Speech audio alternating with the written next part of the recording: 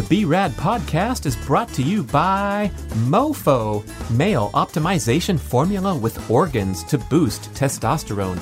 Brad's Macadamia Masterpiece, mind-blowing nut butter blend. Chili Pad, temperature-controlled mattress systems. Inside Tracker, blood, DNA, and fitness tracking data all in one.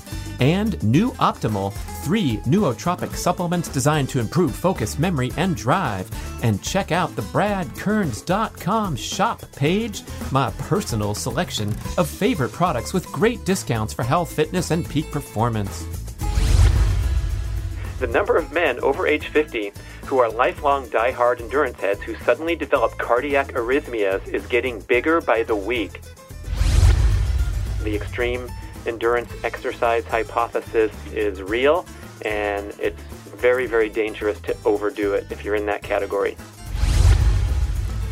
Because you're emphasizing fat burning, you can probably get away with doing the workout in a fasted state and also fasting afterward. I want to tell you about Inside Tracker, an awesome new ultra-personalized nutrition and lifestyle program that combines data from your comprehensive blood panels, genetic test results, and lifestyle and fitness data from a Fitbit, for example, and organizes everything into one super cool online portal of your personal health. I am just getting going with this, and it's awesome. It has everything in one spot. For every blood result, you can click on a blog post or watch a video to learn more about these values. It's a great education in general health and self-quantification, and it was developed by leading scientists in aging, genetics, and biometric data from MIT, Tufts, and Harvard. The patented Inside Tracker algorithm calculates your so-called inner age, and it shows each biomarker as either optimized, needs to improve, or at risk. And then you can take precise corrective action with a science-backed plan to reach your performance goals. Oh, mercy, people. On my first round of testing, guess what my inner age was? 62! Shocker! Because I just turned 56. I'm sorry. You know what? When I delivered that blood test, I believe I was a little overtired, and several of my biomarkers were deemed to be subpar. So I made some changes as directed. I recovered better, rested, went back, and delivered way better numbers at the next blood test. The Inside Tracker motto is, change is an inside job, and that is for real. You got to keep tabs on this stuff to be at your best. And they have an amazing deal just for B-Rad podcast listeners. They are going to give away a grand prize of $1,500 in Inside Tracker value. So to enter, all you have to do is go to insidetracker.com/BradPod, BRADPOD. Check it out right now at the link and enter the contest. Da-na-na-na-na-na.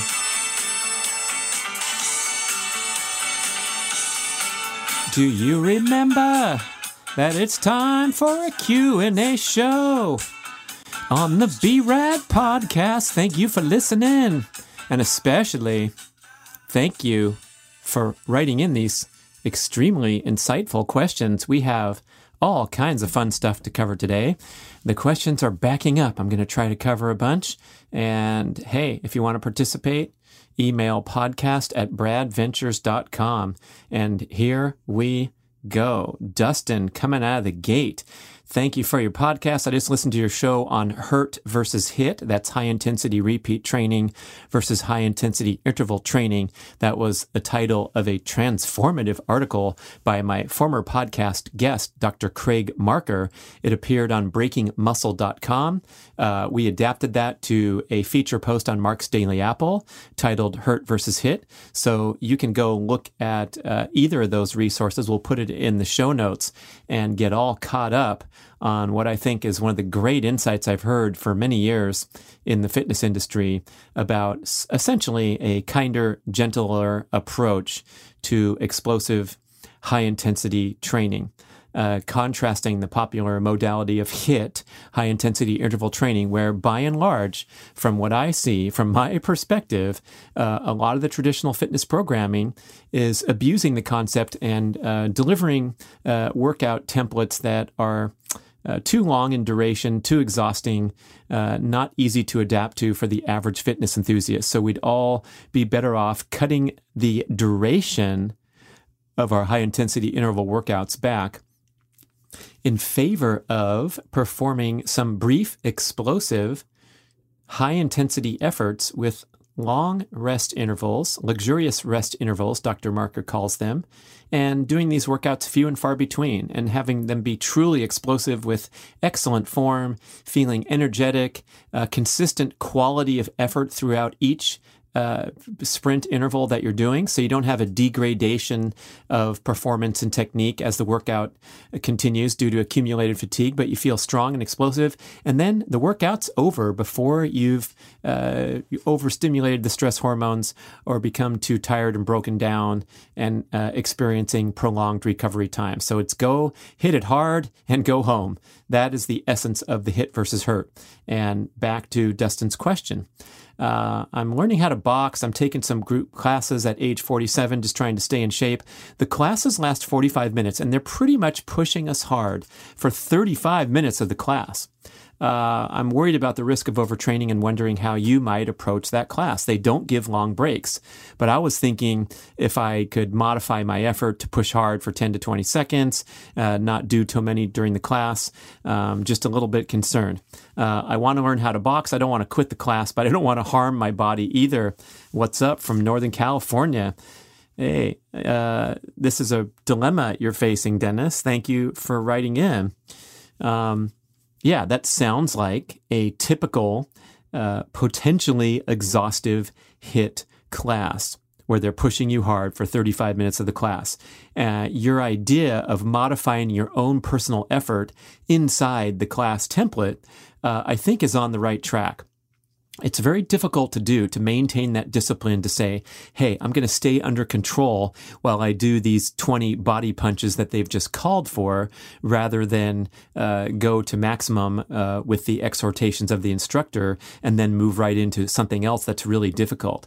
But if you can succeed in just dialing everything back a bit, because a 35-minute duration of hard work is simply too long for the recreational person, especially if you do the class more than once in a blue moon. Now, if you do the class once a month or something and you want to get good at boxing and you push yourself really hard, anything's fine to do once in a while, right? An extreme effort will stimulate a profound fitness response if you do it once in a while. But if it's your template, if it's your go-to workout, like the CrossFit session that's lasting for an hour and you go there 4 or 5 days a week and you're mixing in all this different forms of high intensity training with minimal rest and especially doing complex movements in a fatigue state, you're elevating your injury risk and your burnout risk.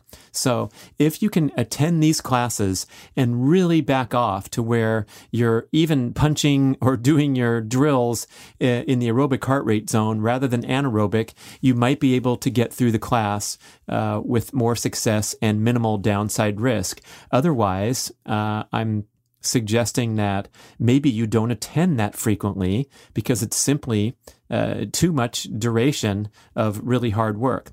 And so just kind of flying under the radar a little bit, really monitoring your energy. And once in a while, you can, take one of the segments and punch really hard for 10 to 20 seconds, like you mentioned, and then really dog it through the next one.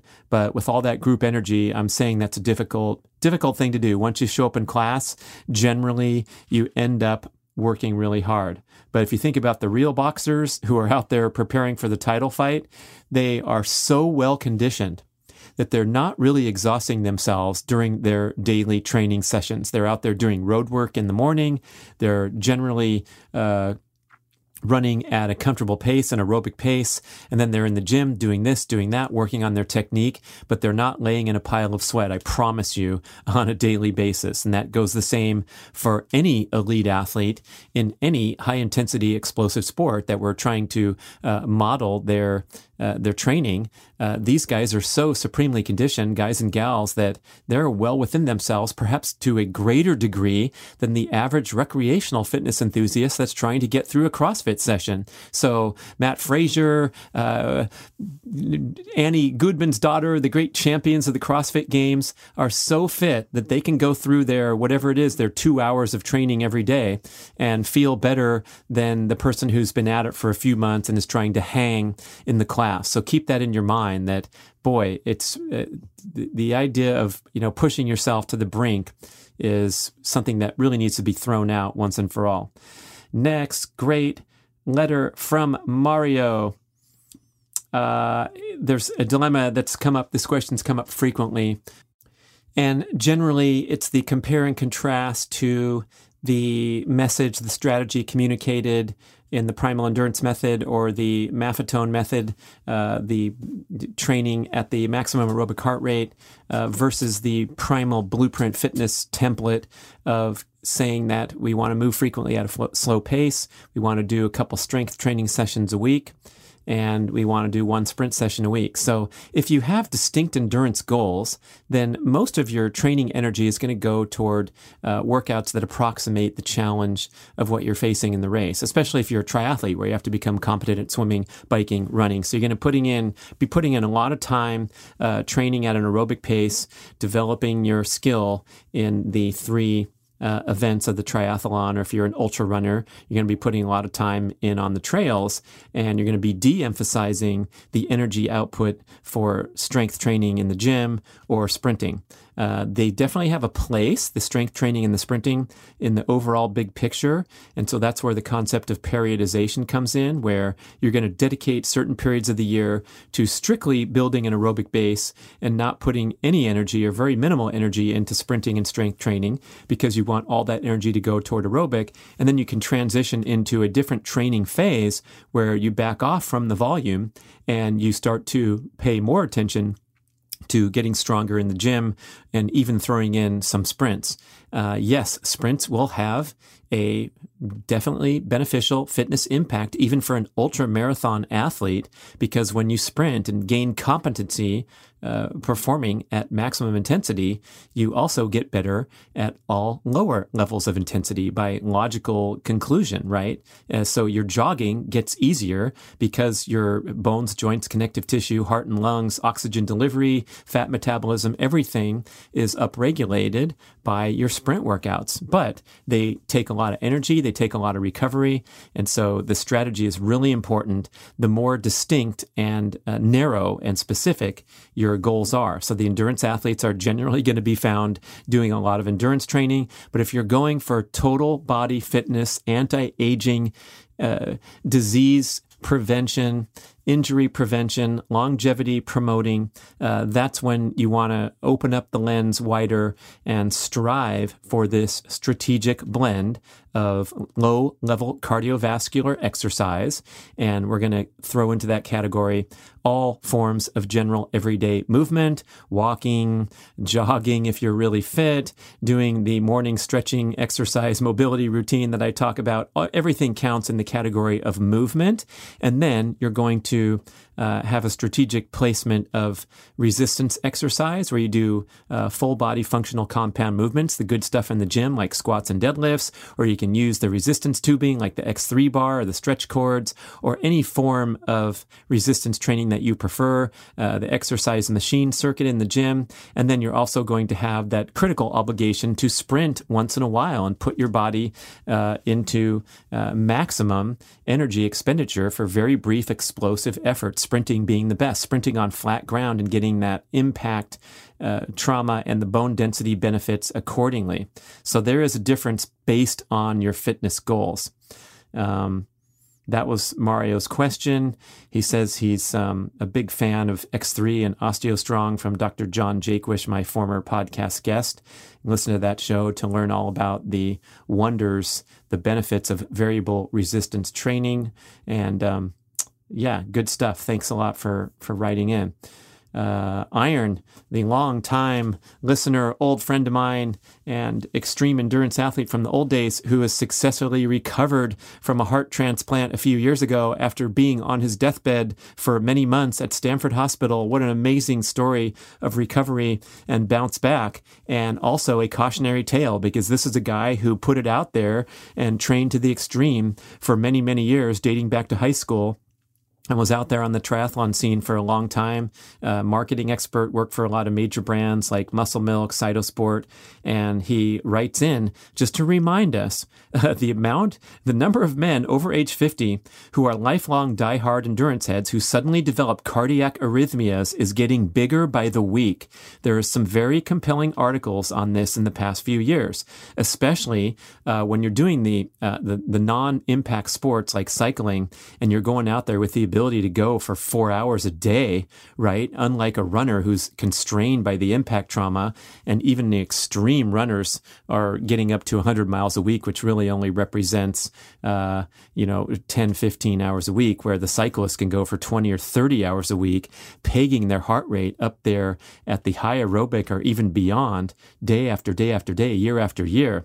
The constant enlargement and inflammation to heart walls and cardiomyocytes has been very closely examined for the past 6 or 7 years. You can read about this further in the book Primal Endurance, but this is a major problem that deserves more attention. I just read a recent article. You can Google. We'll have the link in the show notes. Elite American triathlete by the name of Tim O'Donnell, who was second place in the Hawaii Ironman World Championships in 2019.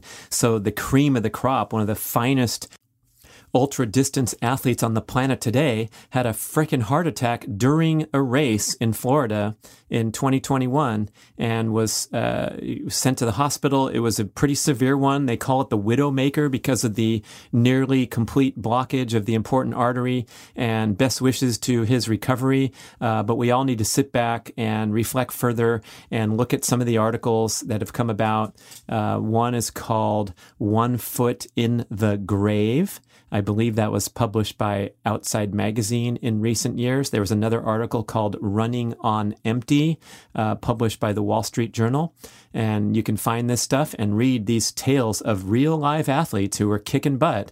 Especially in the ultra scene, there's been an alarming drop-off of guys who are running at world-class level, breaking records on the important courses and races, and then disappeared from the scene entirely and reporting these strange symptoms of chronic fatigue and heart problems. And boy, it's something really to reflect upon. Leonard Zinn, who's been a long-time leader in the cycling community, author, makes his own bike frames, and a longtime competitor in Masters bicycle racing, had a severe heart incident and recovering from that in recent years. So tone it down. The extreme endurance exercise hypothesis is real, and it's very, very dangerous to overdo it if you're in that category. Fantastic recovery from Jeff Iron Montgomery, and continued best wishes to him as he continues with his new life, his new lease on life with a new heart. Hey, ladies. You may have heard me talk about GainsWave treatment for improving male penile vascular health and sexual function, and maybe you thought, hey, what about my needs? Well, GainsWave has got you covered with a revolutionary new treatment protocol called GainsWave for Her. As with the male GainsWave treatment, a skilled practitioner uses a handheld device to send low-intensity shock waves into your vaginal area to stimulate a healing response, promote increased blood circulation, and the growth of new blood vessels. After a series of 6 to 12 very brief treatments, which are painless but extremely effective, you get real results, with GainsWave reporting an 80% success rate. Some benefits. You will revitalize your intimate relationships with heightened sensation and arousal and enhanced pleasure and satisfaction. Don't contemplate invasive procedures or uncomfortable medical treatments. Regain confidence and reclaim your sexuality with GainsWave for Her. you visit the website gainswave.com, GAINSWAVE.com/Brad to find a practitioner in your area. You complete a series of treatments, and the beneficial effects will last for a long time, especially if you eat and exercise well to promote overall vascular health. It's a tune-up for your equipment, so please visit gainswave.com/Brad to find a practitioner in your area and take advantage of my special promo that you'll mention when you find your local practitioner. Buy 6 treatments and get 1 free. Okay, here comes Mark. Hey, Brad, I love your podcast so much. I spent the last 6 months doing a lot of things you recommend. 2 meals a day, lower intake of refined carbohydrates, lots of walking and easy biking, high-intensity repeat training, nice job, mate, and doing the proper resistance training. I went from 16.9% body fat down to 13, looking good. He lost 6.5 pounds of fat. I also lost 2.1 pounds of lean body mass. Now, question, I was eating in a compressed time window of about 6 hours. So that would be an 18-hour fast on a daily basis with a 6-hour eating window. I thought I was getting adequate protein and doing the adequate resistance training. But he is concerned about losing that 2.1 pounds of lean body mass. Now, when you're on the plan, Stan, man, and you're trying to lose a lot of body fat and go from 17% down to 13, that is some major progress by the body. And it takes a lot of hard work and dedication and devotion, and obviously eating in calorie deficit for a bit to make that happen. And as a consequence, dropping some of that lean body mass happened. I wouldn't say that's the end of the world. I think you're in superior metabolic condition than you were before you started your journey when you were up at 17% body fat. Oh, excuse me, 16.9. But we do not want to continue this as a pattern. The goal is to maintain or regain lean body mass, if you want to put that mass back on, without adding excess body fat. So I'm going to say don't worry about it too much. 2.1 pounds of lean muscle mass is not a disaster when it comes with the baby in the bathwater with the 6.5 pounds of fat. But we definitely want to make sure that you prioritize protein in the diet. You write that you have been doing a good job there, but as I listened to some more experts, Dr. Ted Naiman gave a great show and a great argument for prioritizing protein. Dr. Paul Saladino often says the same thing. Dr. Rob Wolf might as well be a doctor because he's one of the great minds and leaders in the paleo ancestral movement. And his epic quote that I repeat all the time and think about all the time, he says, if you want to live longer, lift more weights and eat more protein. And that quote came in the context of some reflection by many of the leaders that our concerns about excess protein consumption that have been voiced over the years seem to be largely unfounded when we're talking about a healthy, fit population. So there was this idea that eating a lot of protein, eating too much protein could overstimulate growth factors in the bloodstream like mTOR and IGF-1, and this would lead to increased risk of unregulated cell division, which is the essence of cancer. But we're now seeing that, especially if you exist in a feast or famine pattern, like Mark is relating with his compressed eating window. But for all of us, if we're not snacking on protein every hour, having a sardine or whatever you're doing, if you're having nice, big, robust meals that emphasize protein, and then banking a lot of hours in the fasted state and allowing your cells to engage in autophagy, that's the cell repair process that best occurs when we're fasted. Oh boy, you don't have to be concerned, but you could point your main concern over to maintaining lean body mass, especially as you age. So keep hitting the protein hard, Mark. Maybe consider adding a supplement to your regimen to make sure of that, and an easy to digest protein supplement, something I've been doing, let's say 2021, I've been really turning the corner here and emphasizing this morning smoothie that's been really wonderful because I put all kinds of concoctions in there and supplements, and it's really covering my bases to make sure that I have this massively high nutrient density in the diet. You can look on my Instagram. I had a lineup of everything that I'm throwing in there, including chunks of frozen raw liver and raw eggs, along with all the other powders and potions. And guess what? I'm making a product that contains all the stuff that I throw into my super nutrition smoothie. So stay tuned for that in 2022. Okay, so Mark says, should I extend my eating window? Sure, I would extend your eating window. And let's say instead of that 18-hour fast to your afternoon meal, why don't you throw in a protein smoothie in the morning and report back? It's very, very difficult to add body fat when you throw in some extra grams of protein in the diet. It's simply not going to be converted into fat, and it could do you a solid if you're on that borderline of potentially losing muscle mass. Let's talk about nootropics. These are supplements designed to improve cognitive function, memory, and creativity. And I'm taking 3 products from a company called New Optimal, NU Optimal. The products are MetaFocus, which promotes flow state and improves processing speed and mental clarity. It contains ingredients like phenylalanine, B12, ginkgo biloba. I'm taking MetaMemory, which is good for memory retention, verbal fluency, reduced oxidative stress, very important for the brain. This product has things like lion's mane, pine bark, and bacopa. And I'm taking MetaDrive for motivation, stress resilience. It's got a little boost of caffeine in there, ashwagandha, rhodiola. They're wonderful products with a lot of scientific detail and easy to understand information on their website. So you get the big picture of what these products are all about, not just stuffing pills down your face, but how to do the stack, as they call it, strategically. You get a 16-page booklet that'll guide you to optimal use when you purchase. And guess what? 60-day money-back guarantee and 30% discount from me. Listen, I'm not a coffee guy. I'm not a drug guy, but I'm always looking for any type of natural edge I can get, especially for cognition. So guess what? Let's avoid that sugary junk food. Let's get enough sleep, take a power nap when you need one, and consider trying some nootropics to see if you get a natural brain boost. So go visit newoptimal.com, NUOPTIMAL,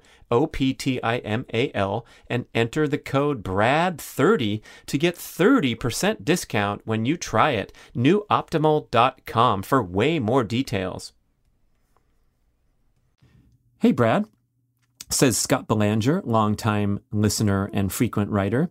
I agree with you eliminating all the seed oils from the diet. But if someone's listening for the first time, it would be advantageous for you to explain in detail why these oils are not good for us. Most podcasters simply state, hey, stop consuming the oils, but they don't go far enough to explain why they're not nutritious. Okay. And nice one, Scott. I appreciate the opening. So the deal is with these category of oils, correctly referred to as refined industrial seed oils. A lot of times they're called vegetable oils, but these oils are derived from an assortment of seeds. So that would be the correct definition that I try to convey. But we're also talking about quote unquote vegetable oils. And these products are formed with offensive processing methods. They use chemical solvents and high temperature processing methods because the raw material does not naturally yield oil. Look at the types of oils that are prevalent: soybean oil, corn oil, sunflower oil, canola oil, which is derived from the rapeseed plant. In contrast, when you think about olive oil, coconut oil, avocado oil, these are the high monounsaturated, or in coconut oil's case, high in saturated but healthy saturated fat. These oils gracefully yield the end product, the liquid oil, because they are high fat naturally to begin with. So if you're trying to process the soybean, corn, sunflower, safflower, or canola oil, rapeseed, you're talking about a larger project. And in the case of canola oil, there's a difference of opinion where some people are going to tout this as healthy because of its high omega-3 content, because the rapeseed plant is naturally high in omega-3s.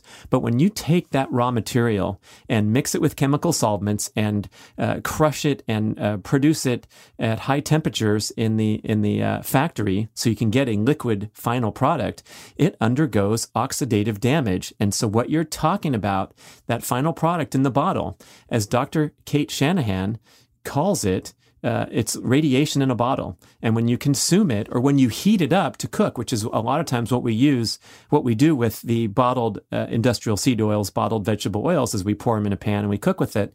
It sustains further oxidative damage so that it literally becomes toxic immediately upon ingestion. This is because the raw material are classified as polyunsaturated oils. So you know the term saturated, and you've probably heard the term polyunsaturated as well. When the hydrogen sites are unsaturated, that leaves them more vulnerable to damage from heat, light, and oxygen. For example, when they're being processed in an offensive manner, right? Or when they're sitting on the counter in the sun, or getting aged in your cupboard, because a lot of people open up their cupboard and they have these nasty vegetable oils that have been in there for a year. So this is literally a toxic product and getting further toxic when you heat it up. In contrast, when you consider the saturated fat molecule, this means the hydrogen sites are saturated, and therefore it is vastly more temperature stable and able to endure high temperature cooking. So we've been told for decades to transition away from saturated fat to polyunsaturated oils. This started with the great switch from butter to margarine back in the 60s and 70s.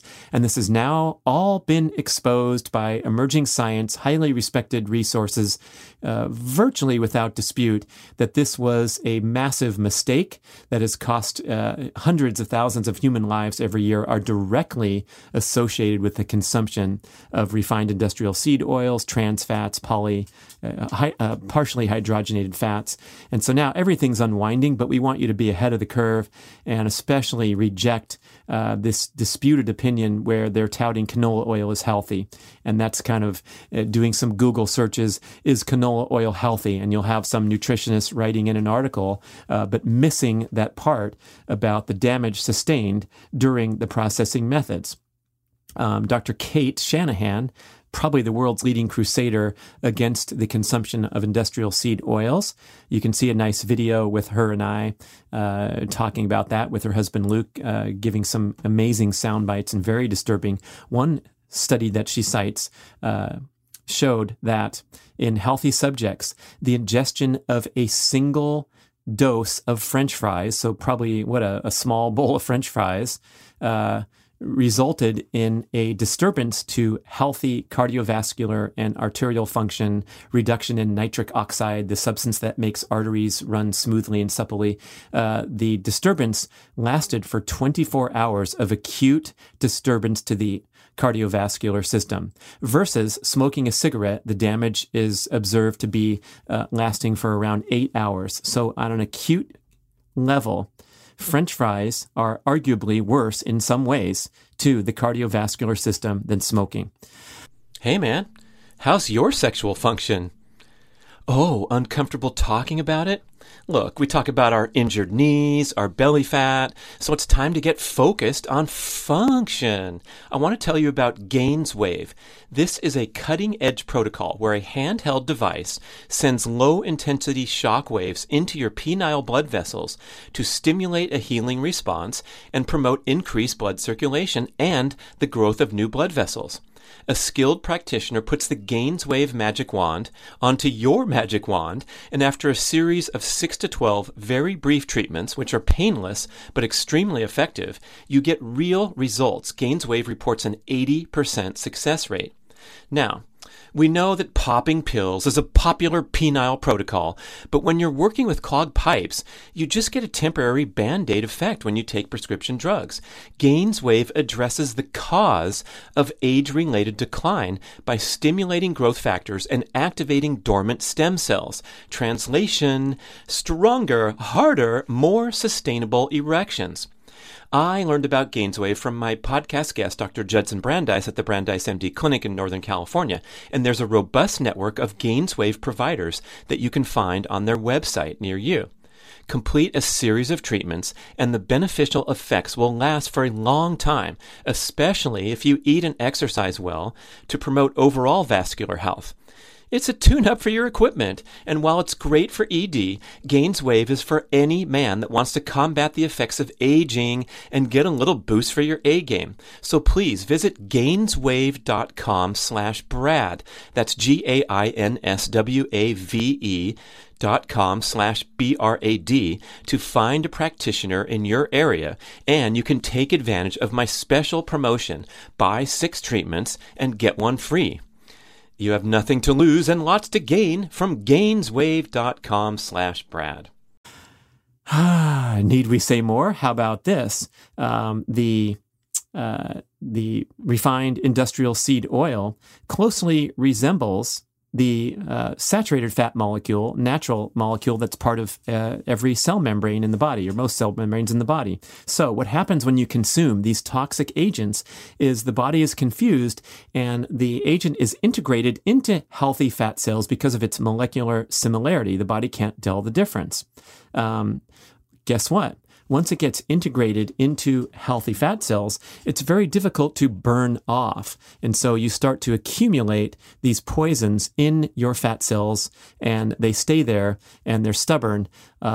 This is one reason why cellulite exists, and also another reason why people on extreme calorie restriction crash weight loss diets where they lose a ton of body fat in a short time. For example, the television program or anybody you might have heard about, a lot of times they have kind of a toxic reaction where these agents are being dumped into the bloodstream at a high rate, and they feel nauseous, they feel sick, they feel terrible in the process of doing something that is supposed to be a health pursuit. So sometimes you have to reduce the rate of fat reduction when you have been packing all these toxic agents and storing them aside. Whew. I hope that's a nice glimpse at the argument against consuming refined industrial seed oils. Please watch the YouTube video for further details. It's only about 15 minutes long. And you can also go look at some Kate Shanahan shows that we've done where she gets into it. Okay, here comes David. I like the show with Dr. Ted Naiman, and I understand the value of intensity. But it seems like the one thing that was not discussed was injury risk. It seems like it's a high-risk strategy to go to 100% intensity to total muscular failure in a single set, as Dr. Ted recommends. And so to recap that show, he was arguing that unless you challenge the muscles to total failure, you're not going to get a significant fitness response. So his prescription for exercise is to go out there and do a few different exercises, a single set to total failure. Of course, this is only going to take, a minute or two, depending on what you're doing. And he does those most every day, or he does a little bit every day. Maybe he'll stack like 4 or 5 things in a row, and that'll be a pretty fantastic workout if he's doing push-ups to failure, resting a bit, doing a pull-up to failure, resting a bit, sprinting up the top of a nearby hill to failure for one maximum all-out sprint, and then walking home and going about his busy day. And it's a really compelling argument that he makes. It's very similar to what Dr. Doug McGuff talks about in his book, Body by Science. Please listen to that show. It might be upcoming if it hasn't published, but it's going to be near the publication of this show. And he talks about going to the gym once a week to do what he calls the Big Five. These are 5 different compound movements, full body functional movements, things like leg press, overhead press, lat pull down, seated row, things that are really simple and easy to focus on, just producing a lot of power and exhausting, fatiguing the muscles completely with a single set to total failure. And so when you do this, it is known that you're going to get a profound fitness response. It's going to probably entail some significant recovery time afterward because you exhaust the muscles, but isn't it a high-risk strategy? And could you overdo it if you're trying to do this every day? Well, I guess it's going to be involving some personal experimentation. Like if you did a single set of pull-ups to failure every single day, to me, I think that would be too difficult for me to do, and I'd prefer to do it once or twice a week, let's say, and maybe focus on a different muscle group to mix it up a little bit, and probably not necessarily do a single set to failure every single day because it starts to get pretty challenging. I know this from the X3 bar protocol. Dr. Jaquish recommends his workout that lasts only 10 minutes. And he wants you to do 10 minutes a day, 6 days a week. So you're doing a certain group of muscles every other day and then differing muscle groups every other day. So for someone who's pretty fit, it seems like, a minimal challenge when you compare to going to the gym and doing an hour-long workout a few days a week. But the workout is so difficult that I found I couldn't sustain that recommendation of doing 10 minutes a day. It was just too tiring. So I do the X3 bar less frequently than that, and it works for me. But I want you to take away kind of the beneficial, positive insight that you can apply, and that is to bring those muscles to total failure with a single set to total failure at least once in a while. And if you're missing, if that's deficient in your current fitness program, you stand to benefit tremendously from going to the maximum and doing something that is safe and effective. So when Dr. McGuff talks about sitting yourself into position on a machine with your body weight balance rather than hoisting around a free weight doing some Olympic lifting, but instead doing a leg press, that's going to greatly reduce the injury risk. And Dr. Ted's stuff where he's doing body weight exercises, you can get injured doing pull-ups, believe me. Dave Cobreen has, and so have I. Tweak those elbows a little bit, especially if you're not warmed up. But the injury risk is pretty low. Sprinting up a hill at full speed coming out of your home office, that would probably increase the injury risk. And I think anytime you do a sprint, you're going to have an extensive warm-up and preparatory period. So I don't think Dr. Ted would recommend sprinting out of the gate either. But that takeaway that you can do something that's very short duration with tremendous fitness benefits, I think is the thing to focus on. And David makes a nice food for thought here where he says, since I'm an ultra runner, I'm also asking, hey, if it only takes me 5 minutes a day to get really fit, where's the fun in that? And that's an important point. So if you have disparate fitness goals, one of them being enjoying your time out there on the road to unwind and unplug, and I talk about this with Dr. Steve Coburn, another listener, and he loves to go for long runs. That's part of his life. And he can look at the research and realize that, doing a single set to failure in the gym stimulates more muscle growth, whatever. But the long distance run has so many forms of beauty. And when you do it at a comfortable pace, rather than exceeding that aerobic limit, it's going to be 100% healthy as opposed to being risky, as we talk about so much with the chronic, overly stressful training patterns that are seen so frequently in the endurance scene. So enjoy your long runs, enjoy all that sub-maximal exercise that you might do at the gym or wherever you're going, but know that there are some benefits to be had from hitting it hard as described by Dr. Ted Naiman and Dr. Doug McGuff. Here comes Leah. I'm hoping you can clarify some confusion I have about fasting when lifting weights. I once heard Mark Sisson talk about how fasting after a workout promotes the release of growth hormone and testosterone, and that eating a post-workout snack or meal can inhibit the flow of adaptive hormones into the bloodstream because they spur insulin production, and insulin will remove these agents from the bloodstream, insulin being the storage hormone that's taking the calories and the things out of the bloodstream and putting them into storage. So I came across advice asserting that intermittent fasting and cardio work well together, but that one should either lift during an eating window or eat right after a lifting session. I really appreciate the question, Leah, and there could be some interesting insights to consider here. Where cardio, because you're emphasizing fat burning, you can probably get away with doing the workout in a fasted state and also fasting afterward. And in fact, perhaps benefit from that strategy, especially if you're trying to drop excess body fat, because you are really up-regulating fat burning when you do a properly conducted fat-burning workout and do it in a fasted state. It's like pairing two challenges to the cells to spur mitochondrial biogenesis, the making of new and more efficient mitochondria, and becoming a better and better fat burner by training your body to burn fat through dietary restriction and through the exercise.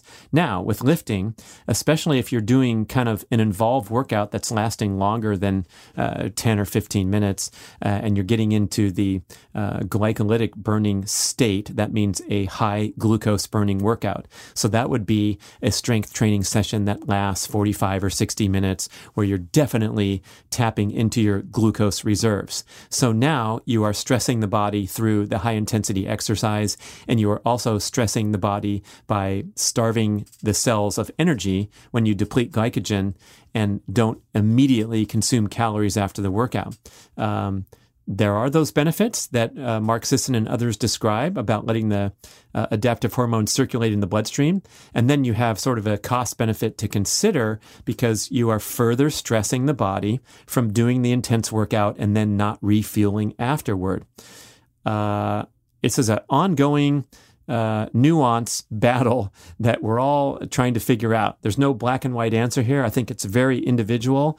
And I personally have experimented with a variety of different strategies. And I've found that in my age group, which I'm going to throw in there too as a stress factor, trying to perform these explosive high intensity workouts and then going and fasting afterward sometimes puts me over the edge where the entire experience is a bit too stressful. And what I find is, even though I feel great after a sprint workout, I don't need to eat. I'm not starving because I'm still kind of rebalancing and getting back to homeostasis. My body temperature is elevated. My appetite is muted. However, 24 hours later, maybe 36 hours later, I kind of have a lull or a crash and burn experience. And I speculate that it could be driven by the various stress factors in the checkbox from the previous day.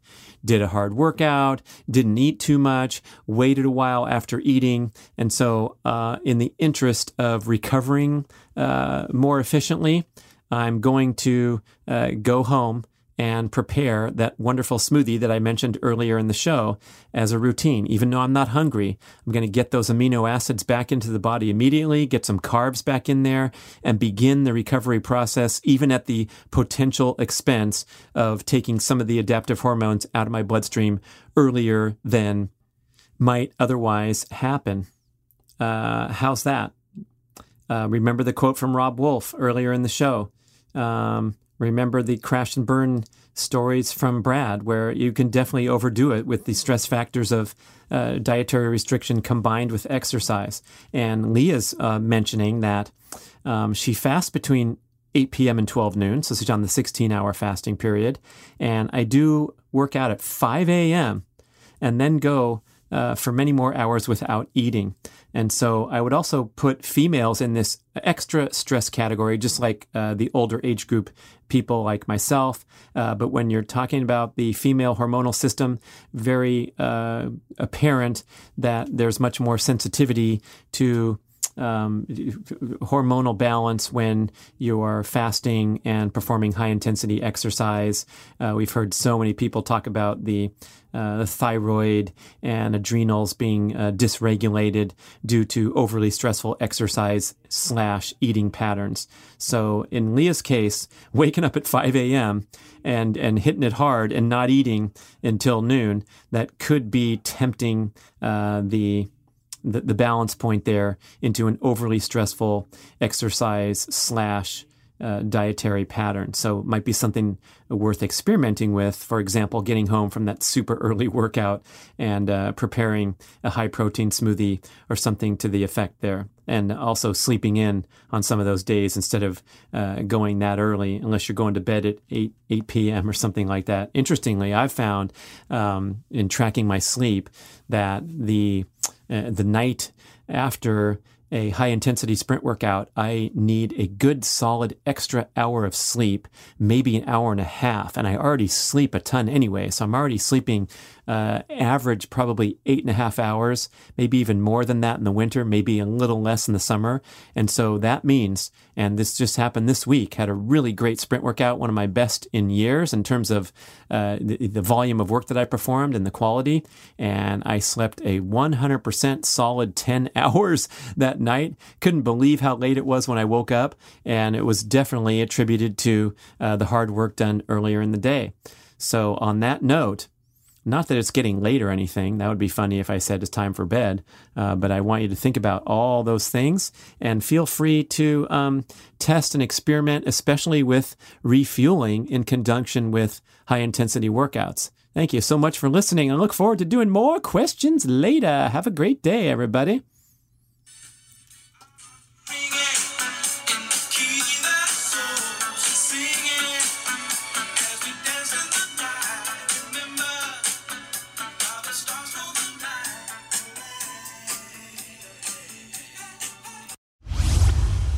Who knew that sleep was so important to health? Everyone knows, and we all know that it's important to minimize artificial light and digital stimulation after dark. But did you know that your body temperature has to drop a couple of degrees for you to fall asleep? And we have to maintain a cool body temperature throughout the night to cycle optimally through all phases of sleep. Now, we've done this naturally for millions of years, sleeping in caves, but today we crank the heat, we overload on the blankets, and it's not uncommon to awaken at night, not only from people that have these major night sweats, but also minor overheating that you might not even realize is disturbing your sleep. Chili Sleep Systems offers an awesome solution of a customizable, climate-controlled mattress pad using circulating water. Jumping into a pre-cooled bed will help lower your core body temperature and trigger a deep, relaxing sleep. I love the machine because it also makes a beautiful, relaxing white noise. To be clear, ideal sleep environment is a slightly lower body temperature via cool air in the room and a cool mattress, and with your skin comfortably warm with the right pajamas and blankets.